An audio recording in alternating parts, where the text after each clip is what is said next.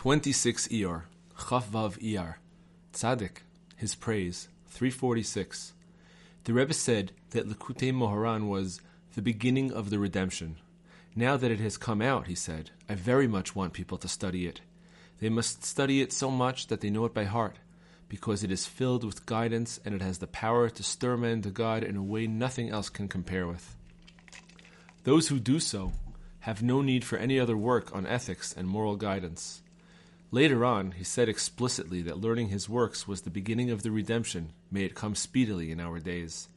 He said the best way to study his works was to follow two separate routines. The first should be one of study at speed, so as to become thoroughly conversant with the books. The second should be one of study in depth, because his books contain the profoundest depths. 347. Once, the Rebbe was encouraging someone to study his book. He said it was a great mitzvah to study it at length, and he told him that one could develop a great mind through doing so, because even in its literal interpretation, the work contains profound wisdom and depth. Those who study his works constantly can become pure and holy, and will then be worthy of seeing the inner meaning they contain.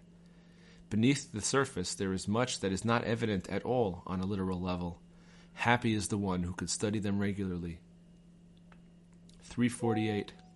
He said, in my teachings, there is depth.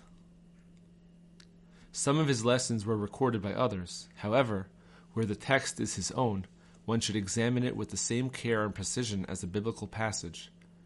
The Rebbe appears to be constantly repeating himself in a way which seems superfluous.